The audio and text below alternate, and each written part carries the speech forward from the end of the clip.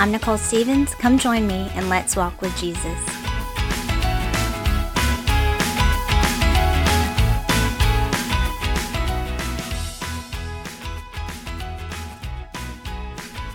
Every year for 4 days, our church has Go Conference. It's where several missionaries come and share with our church about what they do. We learn about their lives, and we have services that talk about our lives and what God has called us to do. You're probably familiar with these verses in Matthew 28:18 through 20. And Jesus came and spake unto them, saying, All power is given unto me in heaven and earth.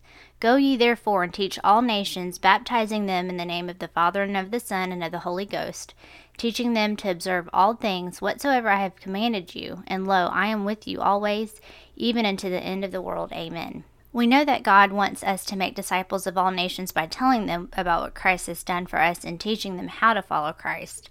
About 5 or 6 years ago at our Go Conference then, I was bitter and resentful.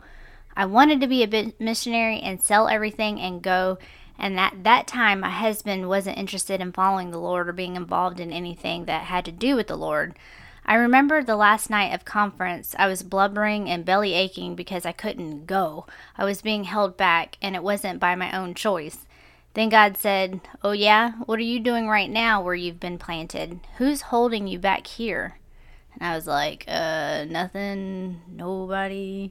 And it's funny how we can victimize ourselves even when it comes to spiritual things, and I certainly was playing the blame game. I was looking for what I wanted to do and who was holding me down, so to speak, instead of looking at what God wanted me to do right then and there, and the power and freedom He gives also right then and there to accomplish it. There are circumstances and situations that we can't control, but the things we can, are we being obedient to God in those things? We know not everyone is being called out to another country to share the gospel, but we know that everyone is called to make disciples. So if you're not being called to go to a different country, are you sharing the gospel right where you are? One of the missionaries at conference this year shared that the best way to be a missionary where you live is just to look at your sphere of influence. I love the way she worded that. Think about your day-to-day life and where you are. Are you at work, at the store, at a ball game, at the library, at the movies, at school, at home? Who are the people around you, and in what ways are you working on building relationships with them? Are you focused on the big picture like how missionaries are, where everything is for the glory of Christ and making Him known? It is so simple when we break it down like that. But we sabotage ourselves before we even open our mouths because of how uncomfortable it is to share the gospel with others, even strike up a friendly conversation in hopes to build a relationship. Or a lot of times we're self-centered and don't want to do any of that.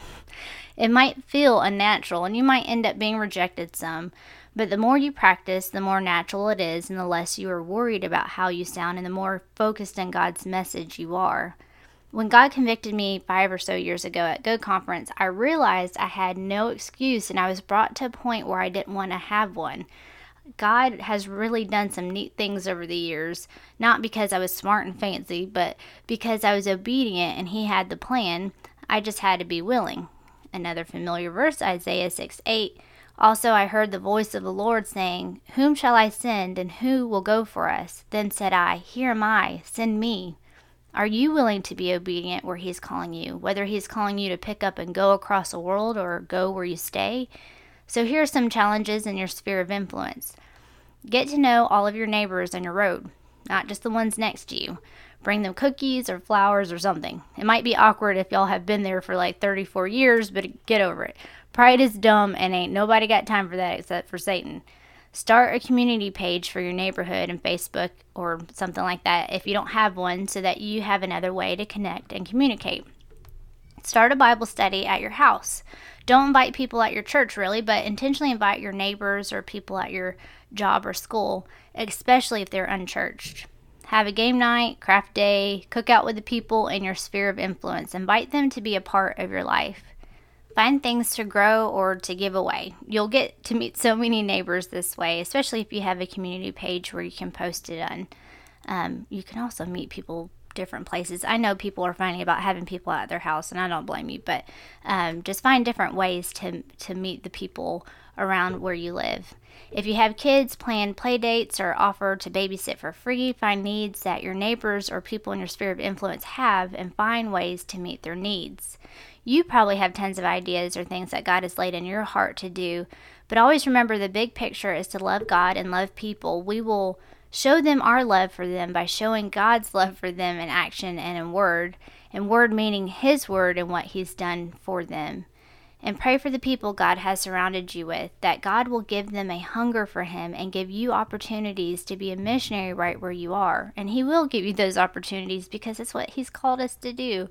Matthew 9:37-38. Then saith He unto His disciples, The harvest truly is plenteous, but the laborers are few.